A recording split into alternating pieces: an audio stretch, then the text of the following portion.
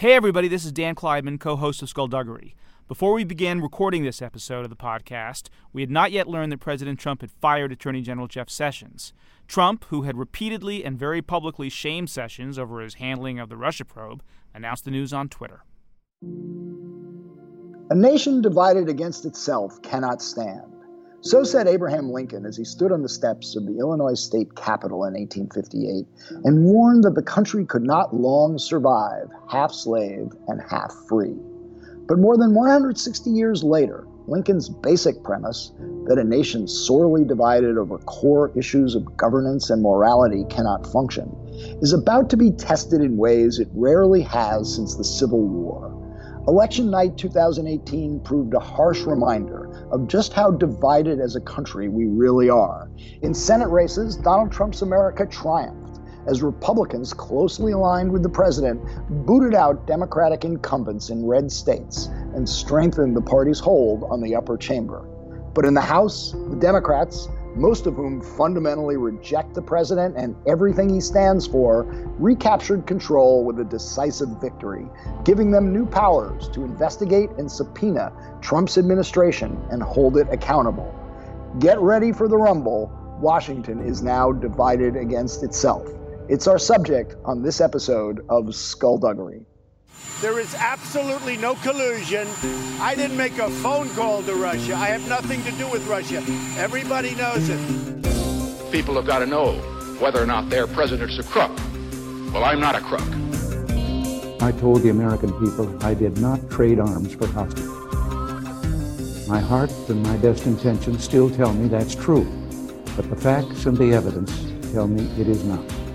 I did not have sexual relations with that woman. The British government has learned that Saddam Hussein recently sought significant quantities of uranium from Africa.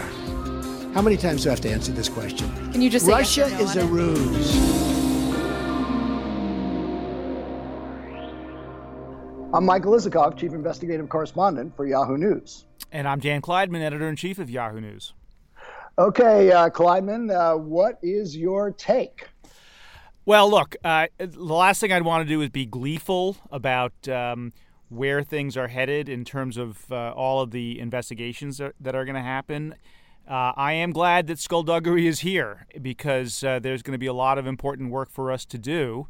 There are going to be investigations on many fronts. I think we can probably figure out some of the lines of inquiry now, but my guess is there are going to be many more. You've got 21 committees in Congress that the Democrats will now control.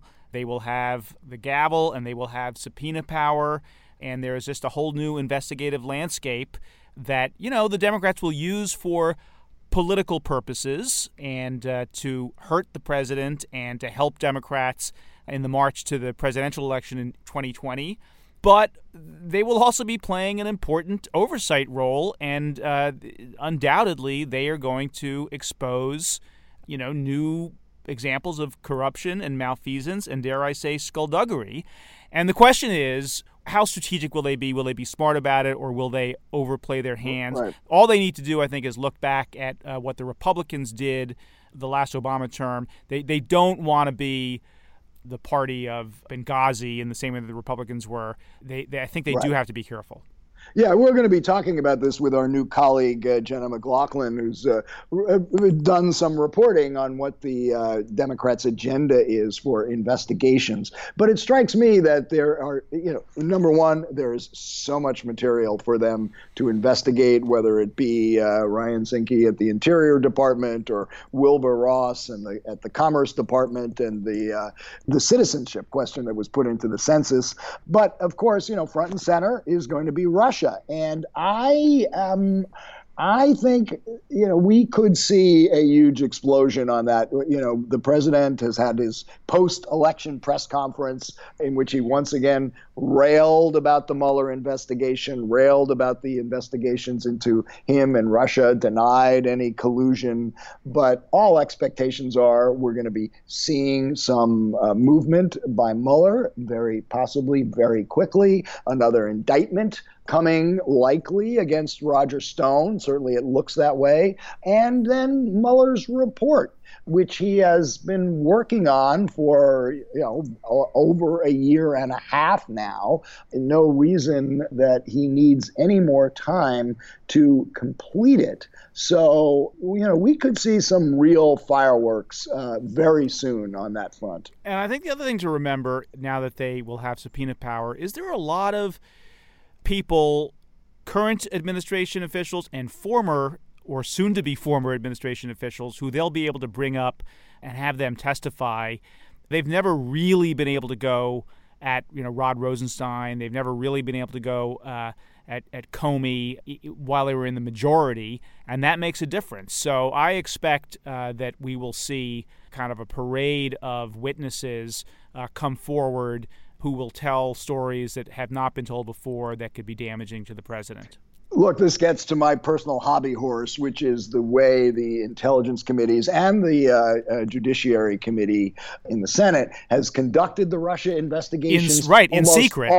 All of it behind closed doors, in secret, no public testimony. Even the transcripts haven't been released to the public of what was testified to behind closed doors. And this is unlike every presidential major scandal we have seen in the country for decades. Watergate, Iran-Contra, Whitewater, you name it.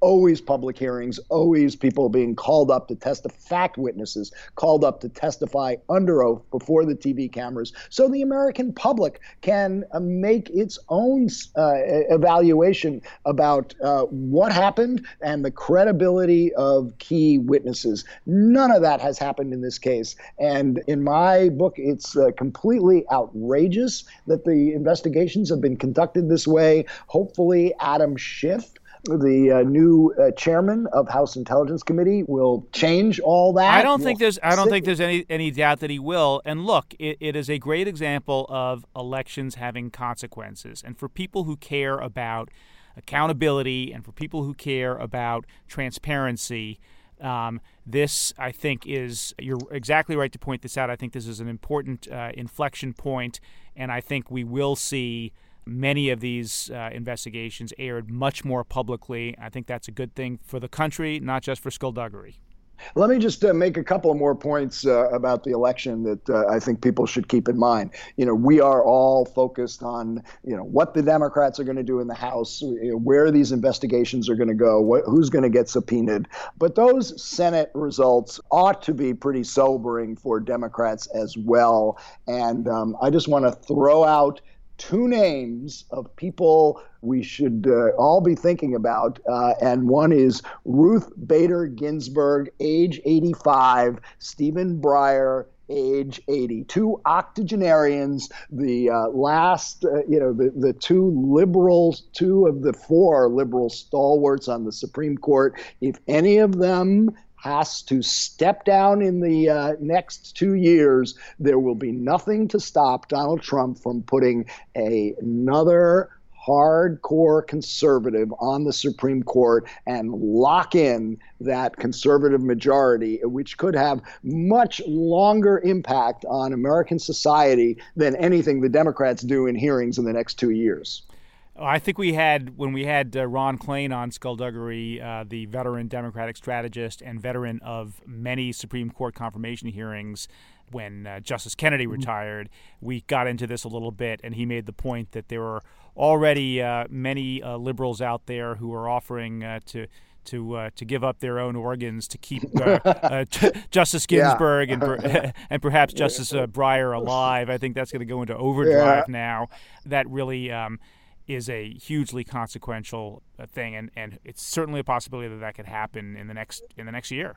Right. And one other point I think we should bring up, and that is President Trump's post-election press conference, in which he seemed humble and filled with humility about the election results, and As reached always. out. and reached out to us in the press to try to mend fences. I am speaking completely sarcastically. Of course, the president was as aggressive as ever, tried to have the microphone taken away from Jim Acosta, denounced him for fake news at CNN, and also took sort of cheap shots at all the House Republicans that lost, saying that they were at fault because they didn't support him enough. It did not sound like a president who was trying to bring the country together at all. But my favorite moment, of course, was when our own Hunter Walker questioned the president about reports that he has personally used racist language. And I believe we have that clip.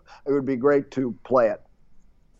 First off, I personally think it's very good to have you here because a free press and this type of engagement. Actually, I do too. Yes, it's vital to democracy. It's called earned media. It's worth billions. Go ahead. So I have two questions for you, if that's all right. It's a rare opportunity. First, just a point of clarification on the tax returns issue. You brought up the audit. That doesn't prevent you from releasing them. I know it. Oh, sure. Right. But I didn't say it prevented me. I said lawyers will tell you not to do it. But go ahead. What's your next question? Go ahead. Come on, let's go. Just on More that, exciting question than that, please. Second one. Michael Cohen recently said you called black voters stupid. That's false. Omarosa has accused you of using the N-word, and the rapper Little John has said you called him Uncle Tom. What's your response? I don't know who Little John is. I really he was on The Apprentice. I don't know. Oh, he was? Okay. Yeah. Oh, I see. Have you ever made racist remarks? No, I would never do that, and I don't use racist remarks. And you know what? If I did, you would have known about it. I've been hearing there are tapes for years and years. There are tapes. Number one, I never worried about it because I never did. I never used racist remarks. I've never used racist remarks. Okay. Well, one point of fact. Go ahead. One point of fact, because you told her you have the highest approval among African Americans. It's just 8%, sir, single digits. See, when you talk about division, it's people like this that cause division. Great division. No, point of fact is that I never used a racist remark. That's the point of fact. Who are you from? I'm from Yahoo News. Yahoo? No, good. I hope they're doing well. I love that.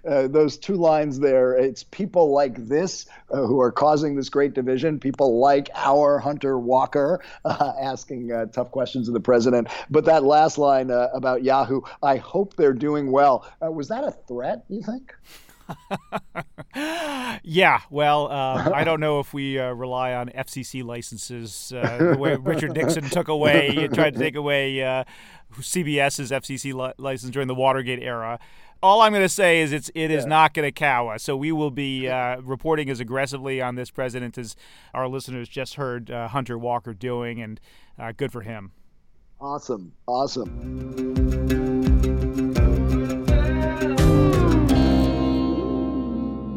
So here we are in the aftermath of what Barack Obama called the most important midterm election of our lifetime. And we're still trying to sort out what it all means. But we are fortunate to have with us to help break down the numbers and understand the significance of this election and the results, Joel Benenson, who is the founder and CEO of Benenson Strategy Group. And I think the only Democrat in history to have played a leading role in 3 winning presidential campaigns. So, Joel, thank you so much for being here. Happy to do it. So, all right, let's just start with your takeaways. What you expected and what surprised you in the results that are still coming in, but I think we have a pretty good picture of what happened on Tuesday night. I think there were some surprises. I think overall this played out pretty much as I always expected it would, that Democrats would take back the House. I had, was still waiting for final numbers, I think, but I had said about 30 seats I thought was the max we would get to. Which, by the way, I'm sorry to interrupt you, but that's really sort of the historical average. The out party in midterm elections tends, I think going back to Roosevelt, on average gets about 30 seats. Right, and we were also up against significantly gerrymandered district lines. So, the possibility for, some people were talking about 45, 50 seats. I just think that, what happened since 2010 when the Republicans had their levers on state legislatures and governorships, it was virtually going to be impossible to get to those kinds of numbers. So I think 30, was a significant achievement. And as far as the Senate, my metaphor all the way through was that we were drawing to an inside straight. And I said that in poker, if you're doing that, you're damn lucky if you win, and you're a fool if you bet on it, because the odds are so stacked against you. The probabilities are slim.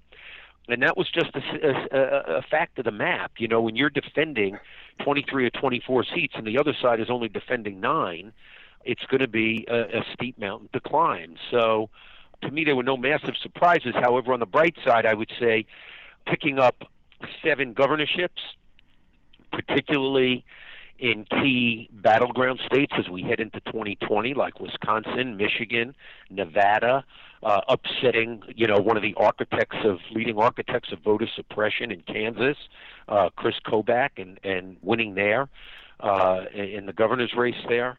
I think those things are significant, and I think having 7 governorships going forward also will help the Democrats in 2020.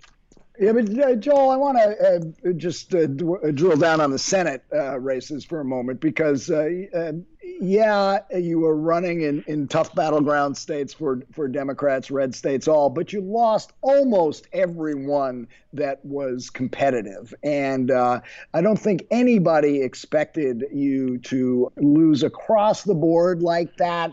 What's your explanation for that? And then I want to ask you something about your business as well on that. But, was it Kavanaugh that made the difference? How did you lose so many of those close competitive Senate races? Well, a lot of them were in states that people consider red, I mean, John Tester's behind by a small amount in Montana, narrow state, a tough state. Democrats have done very well historically in Senate races there, but, that's a razor-thin margin. We can go through some of the others. We can go through them state by state if you want. Some of them were quite close, and I think when you're looking at states that are structurally more, even though they're swing states, that they are a little more red than blue and lean that way, you've got to overcome some obstacles coming out of there to win. So do you accept that Kavanaugh made the difference, that's what put the Republicans over the top in those states? The backlash against the way the Democrats handled the Kavanaugh. Look, I think before. Look, if you want to, who do you want to talk about? Claire McCaskill? There isn't a Democrat who wouldn't have told you that Claire was vulnerable before Brett Kavanaugh was ever nominated to the Supreme Court. So, I think you've got to really do an honest assessment on a state-by-state basis and say there were states that the Democrats knew that we were going to be playing defense in on the Senate map from the very beginning. And that's the reality of the math. So, but Joel, that raises kind of a larger structural question, which is: are these red state Democrats, these conservative Democrats running in red states, are they kind of moving toward extinction the way that moderate Republicans have been moving toward extinction and are basically extinct now?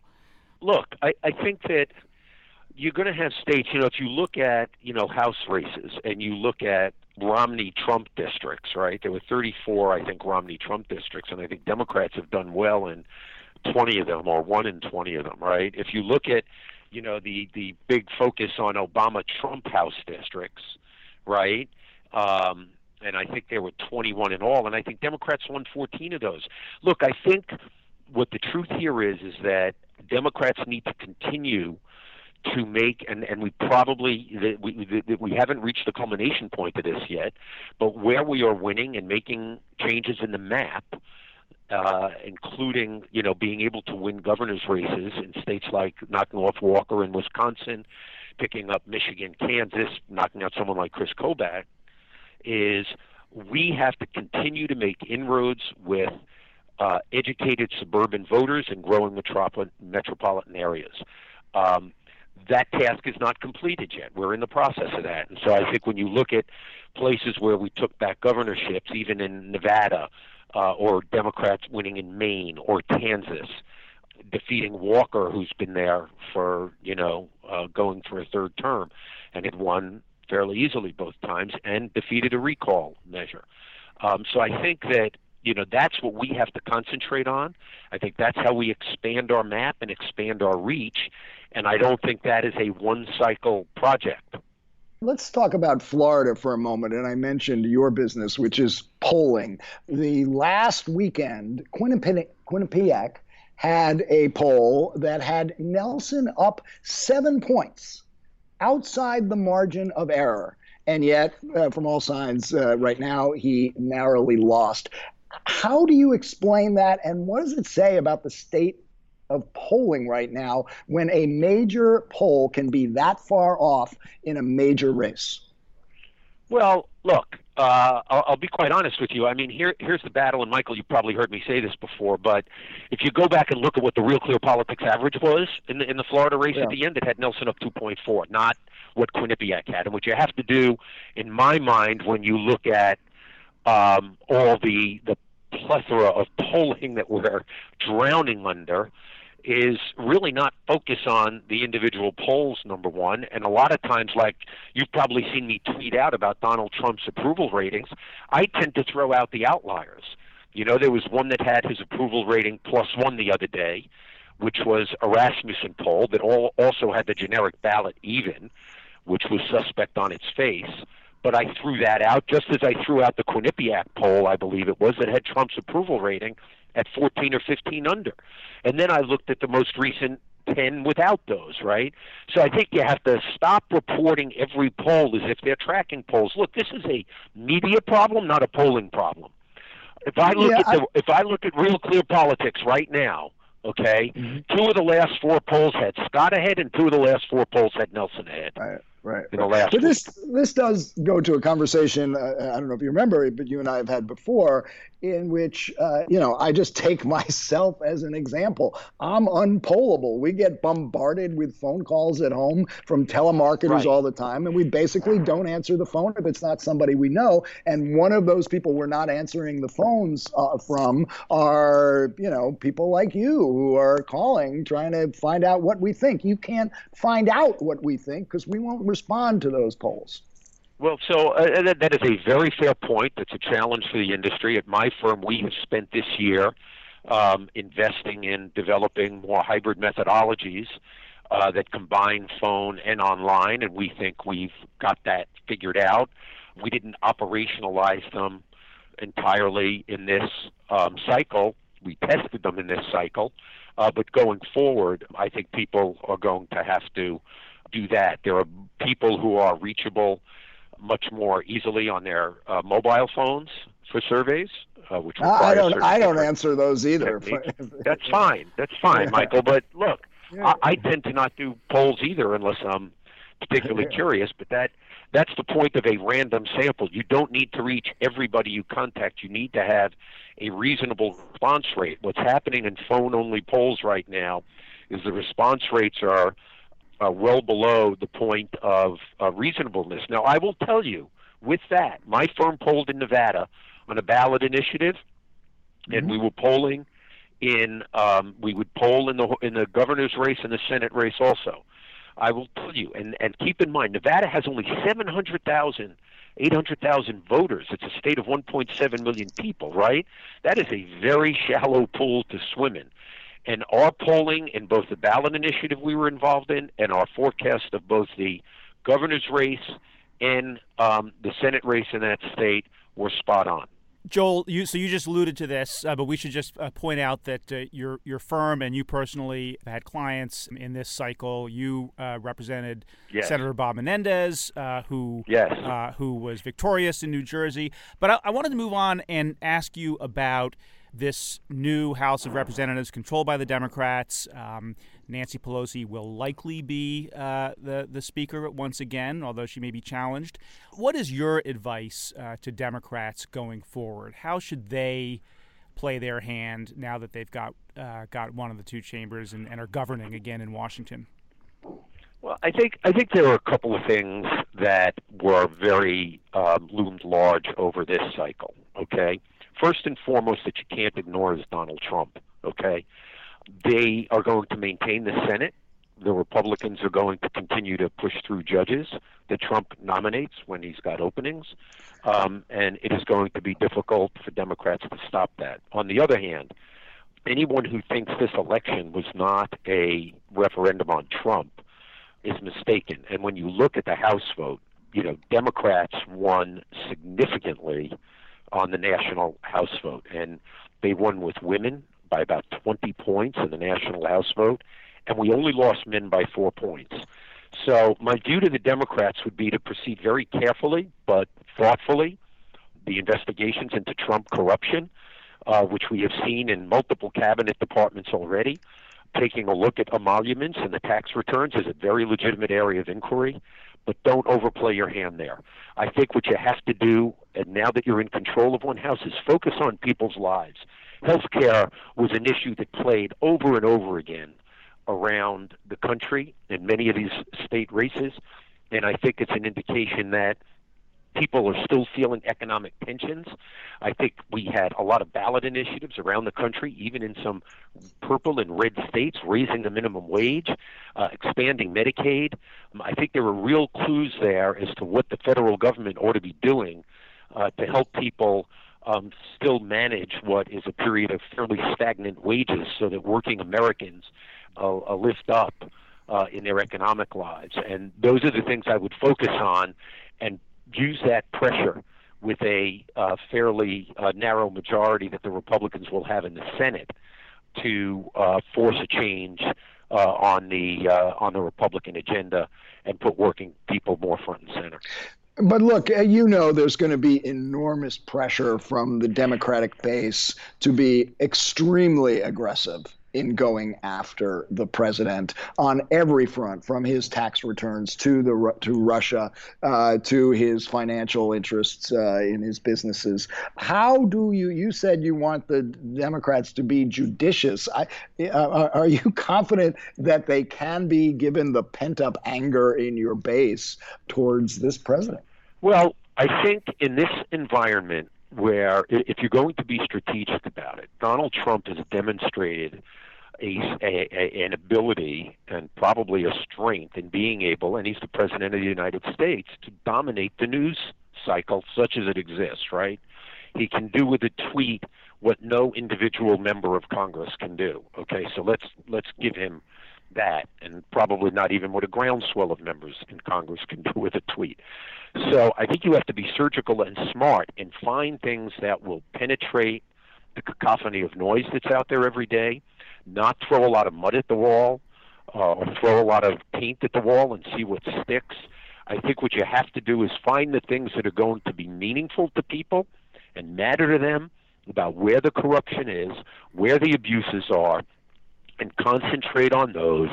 It's more of a surgical approach than a carpet bombing approach. And I think that will be more effective, because if we can do that and find those areas of meaning, what you want to do is keep them on defense every day and not create, alleyways that they can go down to escape because we're throwing too much stuff for people to absorb out there.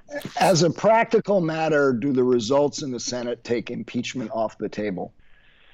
Look, I think that if I'm a Democrat right now, I think if you find things that you believe in the House, first of all, you don't have 2/3 of a vote. You would have to find something egregious to be able to pursue impeachment. But I don't think impeachment is an electoral strategy. Impeachment has been done very rarely in our country's history for a reason. It should be done very rarely. If you want to defeat Donald Trump in 2020, the focal point of that should not be impeachment. The focal point of that should be building a stronger Democratic majority than we did last night, and in places where we need to win in 2020. I think there are ways in which Donald Trump, maybe in the founder's mind, is already betraying the trust of his office that could be impeachable. But I don't think that should be mission one when the Democratic House gets to work, when they go back to work. So, Joel, before we... I may be a minority voice in the party on that, but I think we've got a lot of other business to attend to. I don't think people sent the Democratic majority to the House of Representatives to impeach Donald Trump. I think they sent them there to fight on their behalf every day and work to improve their lives every day. And if we do that, we'll earn their votes again in 2020.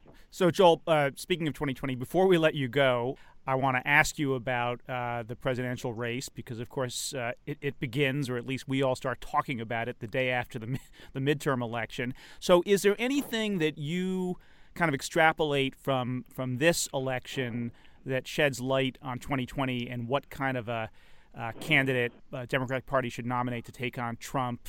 There's been this debate within the party about whether you go for the bold progressive or someone who is, more centrist. What do you glean from these results that kind of helps you think about that debate within the party? I mean, look, I have always believed that, neither party has a majority in this country. Republicans don't have a majority, Democrats don't have a majority. You can win a majority at the elections, right? Ideologically, no ideological thread has a majority. Right now, you've got liberals, you've got conservatives, and you've got moderates. And, the pluralities tend to fall more in the middle. Neither party can get to majorities without winning people in the middle. I think you have to find the values that shape people's lives, that they hold dearly, economically, socially, culturally, and find those unifying themes that run through the progressive wing of the Democratic Party and through the moderate centrist wing of the Democratic Party. And that's how you build durable majorities in this country. Left or right don't tend to build durable majorities. The people who can bring the center over to their cause can create a more durable majority, and we need to do that. And I think we showed last night, by the way, that where we're making inroads into these highly educated suburbs around cities and turning places like Kansas, getting the governorship back in Wisconsin, winning the governorship, the Senate race in Nevada, places like that are actually, I think, the roadmap for starting to build a more durable majority for people who are left and left of center and some in the center. Well, sounds like a case for Joe Biden. Look, I think we're a long way from figuring out who the right candidate will be. I think there will be probably a mix of candidates who will assess this and emerge. I think some will be probably surprising players, and some will be the predictable names. I think you're going to be, you'll see people like Joe Biden, who are an incredibly strong and popular figure in the Democratic Party and who's been in the trenches. And I think you'll probably see some new faces emerge. I would not underestimate, and I'm not saying he will do this, but, if you look at what Beto O'Rourke did in the state of Texas last night, a year ago, if anybody would have told you that we could get in within 2 points of defeating Ted Cruz in Texas, I think a lot of people would have said, you're crazy, you don't know what you're talking about. But he ran a very strong campaign. His name is on the map. I'm not saying he'll run for president, but I think there will be people with different kinds of energies and different kind of skills that will be in the Democratic primaries. And keep in mind, it is a long haul between now and then. People will start soon. The jockeying for position and getting in and raising the money it takes to win will start in early 2019. Well, given your success over the years in backing the right presidential horses, a lot of people will be watching to see who you might end up working for. Joel Benenson, thank you so much for joining us on Skullduggery. Thank you. Nice to talk to you, Dan and Mike. Okay. Take care, Joel. Take care. Bye-bye. Well, Clyburn, I think you were a little too nice to him. You neglected to point out that Joel was also the chief strategist for Hillary Clinton in 2016, and that didn't turn out so well. You're right about that. I was just being a gentleman, Mike. Why? This is Skullduggery. All right. Well, good cop, bad cop. All right.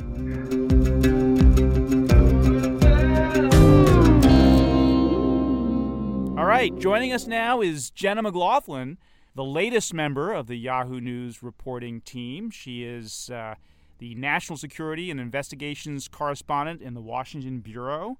Stepping into the batter's box, she hit a towering home run with her first story with a freelance contributor, Zach Dorfman, which we're going to get to in a minute. Really an extraordinary piece of reporting about how a covert intelligence communication system was compromised that the CIA had that led to the death of dozens of agents, probably the worst intelligence failure since 9/11. Just an amazing story.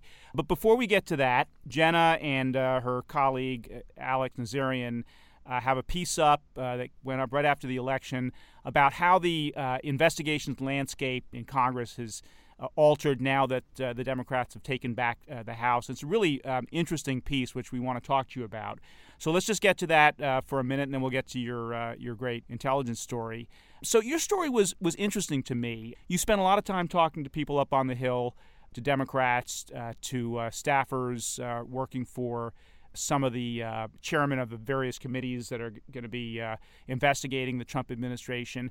Tell us a little bit about what you learned, because it sounds like the Democrats have already sort of thought through their strategy, and it may surprise some people. For sure. I mean, the Democrats were seeing the same polls that we were seeing, and those turned out to be largely accurate. So they've been mapping out some of the things that they wanted to do and hit the ground running. Because intelligence and national security is sort of my specialty, I especially looked at the House Intelligence Committee, where Representative Adam Schiff is likely to be the new chairman. And he's been one of the most prominent voices on Trump-Russia. He's often on TV speaking about that and sort of demanding further investigation. So we're likely to see a little bit more of that from him. However, he's probably not going to step on the toes of Sisi and Mueller. So he's also likely to return to additional oversight of the intelligence community. He's going to look at Saudi Arabia and the Khashoggi killing. He's going to look at, things like clearances, a lot of things that have sort of slipped under the radar with the chairmanship of Devin Nunes. And then you all got some interesting comments from Elijah Cummings, the Democrat from Maryland, who will be the new chairman of the House Oversight Committee, which is one of the most important investigative committees on the Hill. What did he tell you? Absolutely. So he is there to just really dig into a lot of the areas that Americans will care about. Oversight of Trump's finances, of his interpersonal relationships, things with his cabinet, questions that people have been asking for quite some time. I want to, Jenna, it's Mike, I want to pick up on that a little bit, because in your piece you quote Henry Waxman, the former chairman of the House Oversight Committee, giving some advice to Cummings and the Democrats in the House, saying, do not get personal against Donald Trump. Focus your investigations on matters, on issues that voters care about, that affect their lives, their bottom lines. And that seemed like sage advice. But I read Cummings' statement today after the Democratic victory, and he says, I plan to shine a light on waste, fraud, and abuse in the Trump administration. Then he goes on to say, I want to probe senior administration officials across the government who have abused their positions of power, wasted taxpayer money, that's fine, as well as President Trump's decisions to act in his own financial self-interest rather than the best interest of the American people. That sounds like targeting the president personally, exactly the opposite of what Henry Waxman was saying the Democrats should not do. It certainly does. And I mean, I assume that he'll have some conversations with his colleagues, Nancy Pelosi, and we've been hearing a lot about bipartisanship, so he may dial that back. That's unclear, but he will absolutely get the opportunity to sort of hire a lot of people as well. So I think maybe he'll continue to map out that strategy. But yeah, that seems to be contrary to the advice. Yeah, I mean, but this gets to the larger issue of whether the Democrats will be able to restrain themselves, given where their base is, given the actions and behavior of this president. And, certainly we can all expect subpoenas. We can all expect investigative hearings. But how far do they go? Do they go back into the Russia ties from the campaign? Do they go after the president's personal business? I think we certainly can expect the tax returns. But, what's your sense of how they're going to navigate, how aggressive to be in these investigations? So speaking to some of the staffers that work on these issues, particularly with intelligence, I think that there is sort of this mutual agreement between the committees that it's not going to be a rehash of the entire Russia investigation, which I think many people might be wondering if that's going to happen. Although it's unclear. I mean, Adam Schiff is a very outspoken voice on this issue, and he may not be able to kind of help himself from delving into that. And he'll come under pressure because there'll be more revelations. There'll be a Mueller report. There'll be scoops in the New York Times and the Washington Post and Yahoo News, I hope. And so it's easy for them to talk about this kind of more sober strategy as they take over the House. But as Mike was pointing out before, it's a little bit harder once some of these revelations come out and they come under more pressure from their base. But one thing and I don't really know the answer to this, but I think that you mentioned the tax returns, Isikoff. Yes. I think that Congress will be able to subpoena those tax returns. I'm not sure which committee. Is it Ways and Means? Is there another committee? Will that? I think it's Ways and Means. And then will there be a legal fight? I mean, I think Trump has continued to say that he's not going to turn over those tax returns because he's still under audit. Is that going to? Doesn't seem to me that that'll have any sway with a Democratic Congress. Let's get past the generalities, though. I mean, I'll give you one that I suspect they will go after, and just reading Cummings' statement bolsters that, and that's, the whole emoluments issue. There are lawsuits on this.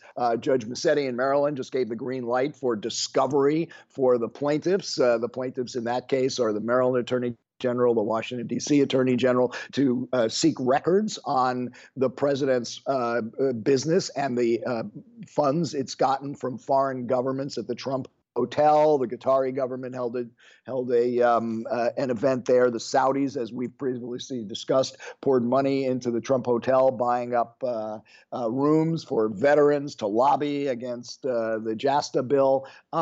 I suspect, because it's a live issue and it's one in which the Democrats do have a strong hand, the president shouldn't be running a personal business while he's trying to run the country, that's one where we'll see some aggressive moves early on. I agree. I think that the Democrats are going to end up focusing on corruption rather than Russia, unless there are new revelations that come out. They're going to be looking at emoluments, personal enrichment, Trump using the government to advance his business interests. That's where I think they're going to aim their investigative firepower, as opposed to Russia, barring new revelations or a Mueller report. And I'll tell you one thing that I don't think they will be investigating, and I think that's clearer coming out of this midterm election. Jerry Nadler, who's going to be likely to be the new chair of the House Judiciary Committee, talked about investigating Kavanaugh, some of these allegations of sexual misconduct against Kavanaugh, and leading up to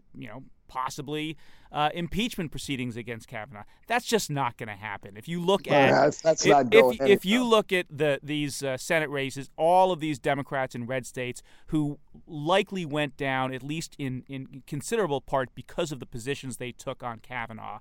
The idea that they would then gin up investigations on Kavanaugh just strikes me as very unlikely, if not impossible. Yeah, and look, I would just add another big loser in this election who spent a hell of a lot of money is Tom Steyer, who made it all about impeachment, who said that's what the Democrats had to focus on. And you look at those Senate results, and it's hard to see how that has any prospect of going anywhere, absent some major, unbelievable smoking gun revelations from Bob Mueller. Okay, let's move on to Jenna's extraordinary scoop.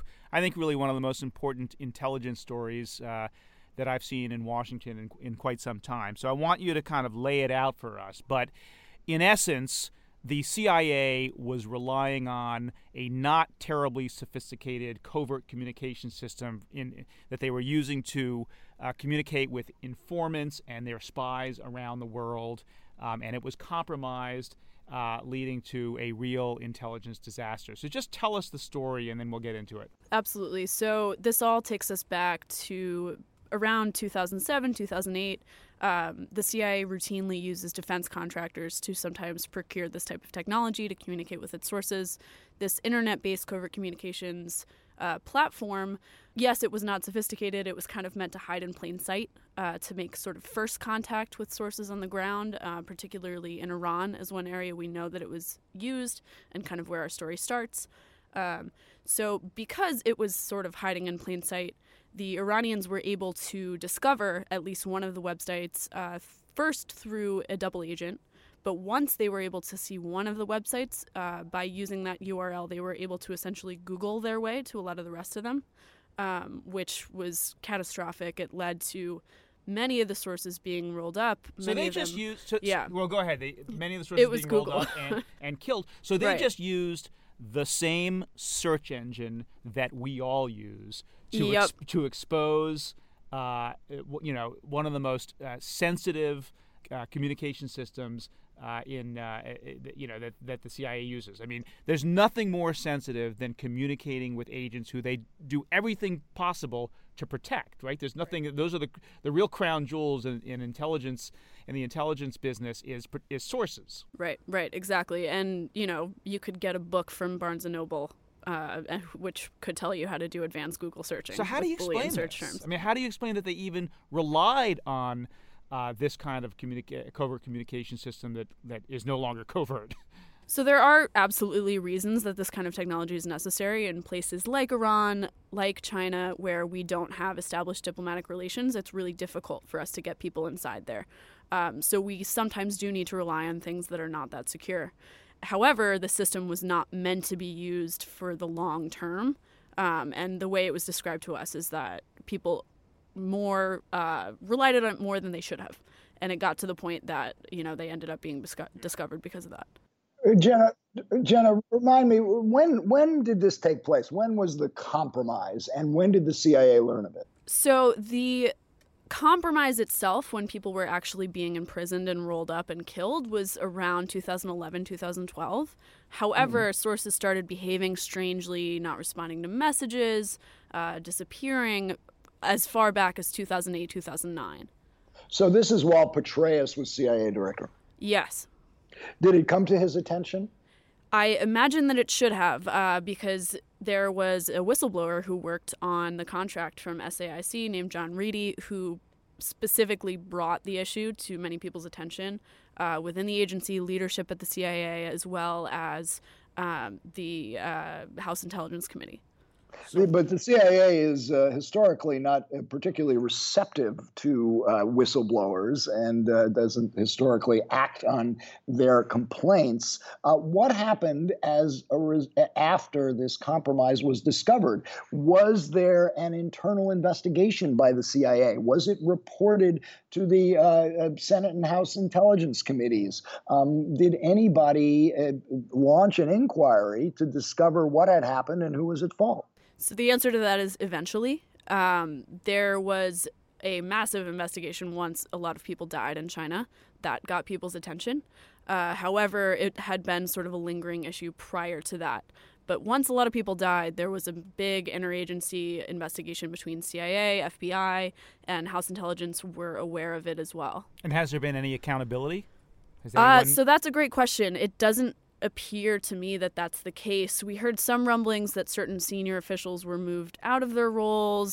Some people may have had different jobs, but there was no sort of public firing or accountability internally that we're aware of that really sort of left repercussions. Were the oversight committees informed? Yes, I believe that they were, but it was primarily an issue that stuck with House Intelligence. They were the ones that dealt with it. So this was Devin Nunes's job to get to the bottom of it then? No, it was Mike Rogers that was chairing the committee then who was primarily responsible. And what does he say about it? I did not get specifically to Mike Rogers. He was unavailable for comment at the time. Well, I mean, this does strike me as something that ought to be of great concern to the oversight committees, and it's the kind of thing you would think they would want to know everything about. Unfortunately, and this is the problem with intelligence matters, unless it hits the news, unless it's on the front pages or gets reported in places like Yahoo News, nobody pays attention. There's this sort of instinctive reaction of just sort of letting it go. Don't make it public. Don't rock the boat. And it sounds to me like that's what happened here. Right. I mean, because the entire story is so sensitive and there are so many different overlapping pieces to it and it involves so many different places. I mean, we were told that this was a global compromise. It was just a really difficult story to get your hands around. I mean, Reedy's appeal has been public since 2014. There have been bits and pieces, but not the whole scale. And no one really knew. I mean, what Reedy was blowing the whistle on publicly was not known, right? I mean, right. They knew that the appeal was out there, but no one really knew what it was about. Exactly. It took a lot of probing on behalf of Zach and I in various different areas to get to the bottom of those questions. And you also, in your story, raise the intriguing possibility that the Iranians and the Chinese and possibly the Russians were all sharing information about this communication system because the Iranians breached it, and then the Chinese did as well, but possibly because they were in contact with each other. Yes, so Zach and I were told that these countries do share information like this, and that they had suspected that the Iranians had shared it with the Chinese in exchange for potential military material. It's unclear specifically for what, but that was one of the most troubling aspects. I mean, it brings this whole idea of axis of evil to a place that's real, which is troubling to Well, to many of us. in the West, we have the Five Eyes system, right? Yes. Where the United States and Australia and Britain and Canada and who else? New Zealand? I can't remember. Yeah, New Zealand. All are part of this, kind of community that shares intelligence. Maybe the Russians and the Chinese are developing the same kind of system. The other thing that the story, I think, sheds light on is the kind of double-edged sword of technology in the intelligence world. Obviously, technology, it can be a very powerful weapon for espionage, but it also makes us vulnerable in a lot of ways. Talk about that a little bit. Absolutely. I mean, as soon as you introduce technology into the equation, you are creating vulnerabilities that are almost impossible to completely secure. That's the case for anybody, for anyone. You use Signal, phone encryption, these applications that people sort of describe as impenetrable. I mean, every reporter I know in D.C. is using Signal now. But, it's not impenetrable. If your source works for the government and someone can get that phone from them and it's a government-owned phone, you're done. Yeah, I remember John Brennan, when I was interviewing him a couple of years back, telling me that it's become a real problem in recruiting spies and hiring new CIA officers because they've got these, young people have these pretty big social media footprints. And so Absolutely. They have to figure out how to scrub all of that if they have any chance of, ever going undercover.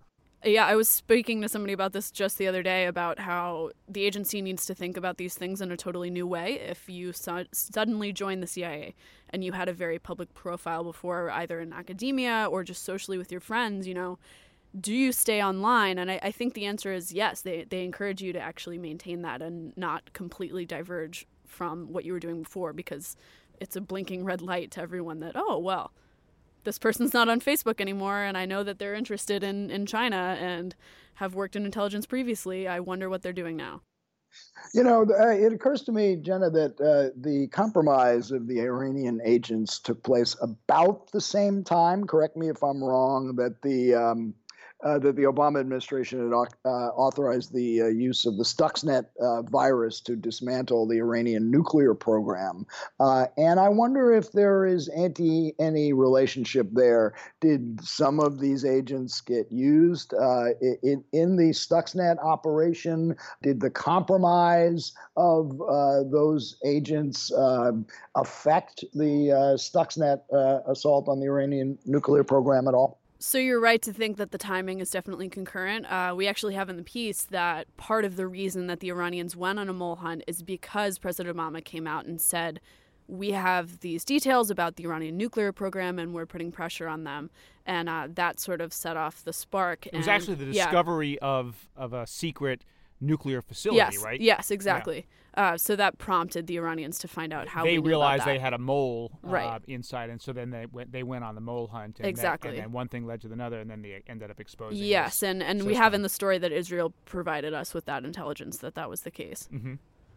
And what's the reaction been to your story in the intelligence community? I should note that you had a ton of sourcing for this story. I mean, I think you talked to. I think we had 11 people, and I know that we could have gotten to more. I was excited that Zach and I were able to team up on the piece. If you gave us another 2 months, we probably could have come up with another 24. But it's the kind of piece that I think has been lingering in sort of the ethos of the intelligence community for many years. A lot of people, particularly in the Department of Operations, this caused them a lot of heartache, particularly because dealing with human sources, that's their bread and butter. And something that led to so many deaths is something that really just stays with them for a very long time. So I think it was really upsetting for them to read the piece, but it was also a little bit cathartic to have those details exposed publicly. And I think the idea is that they hope that this leads to sort of, not a reckoning, but kind of self-examination within the agency.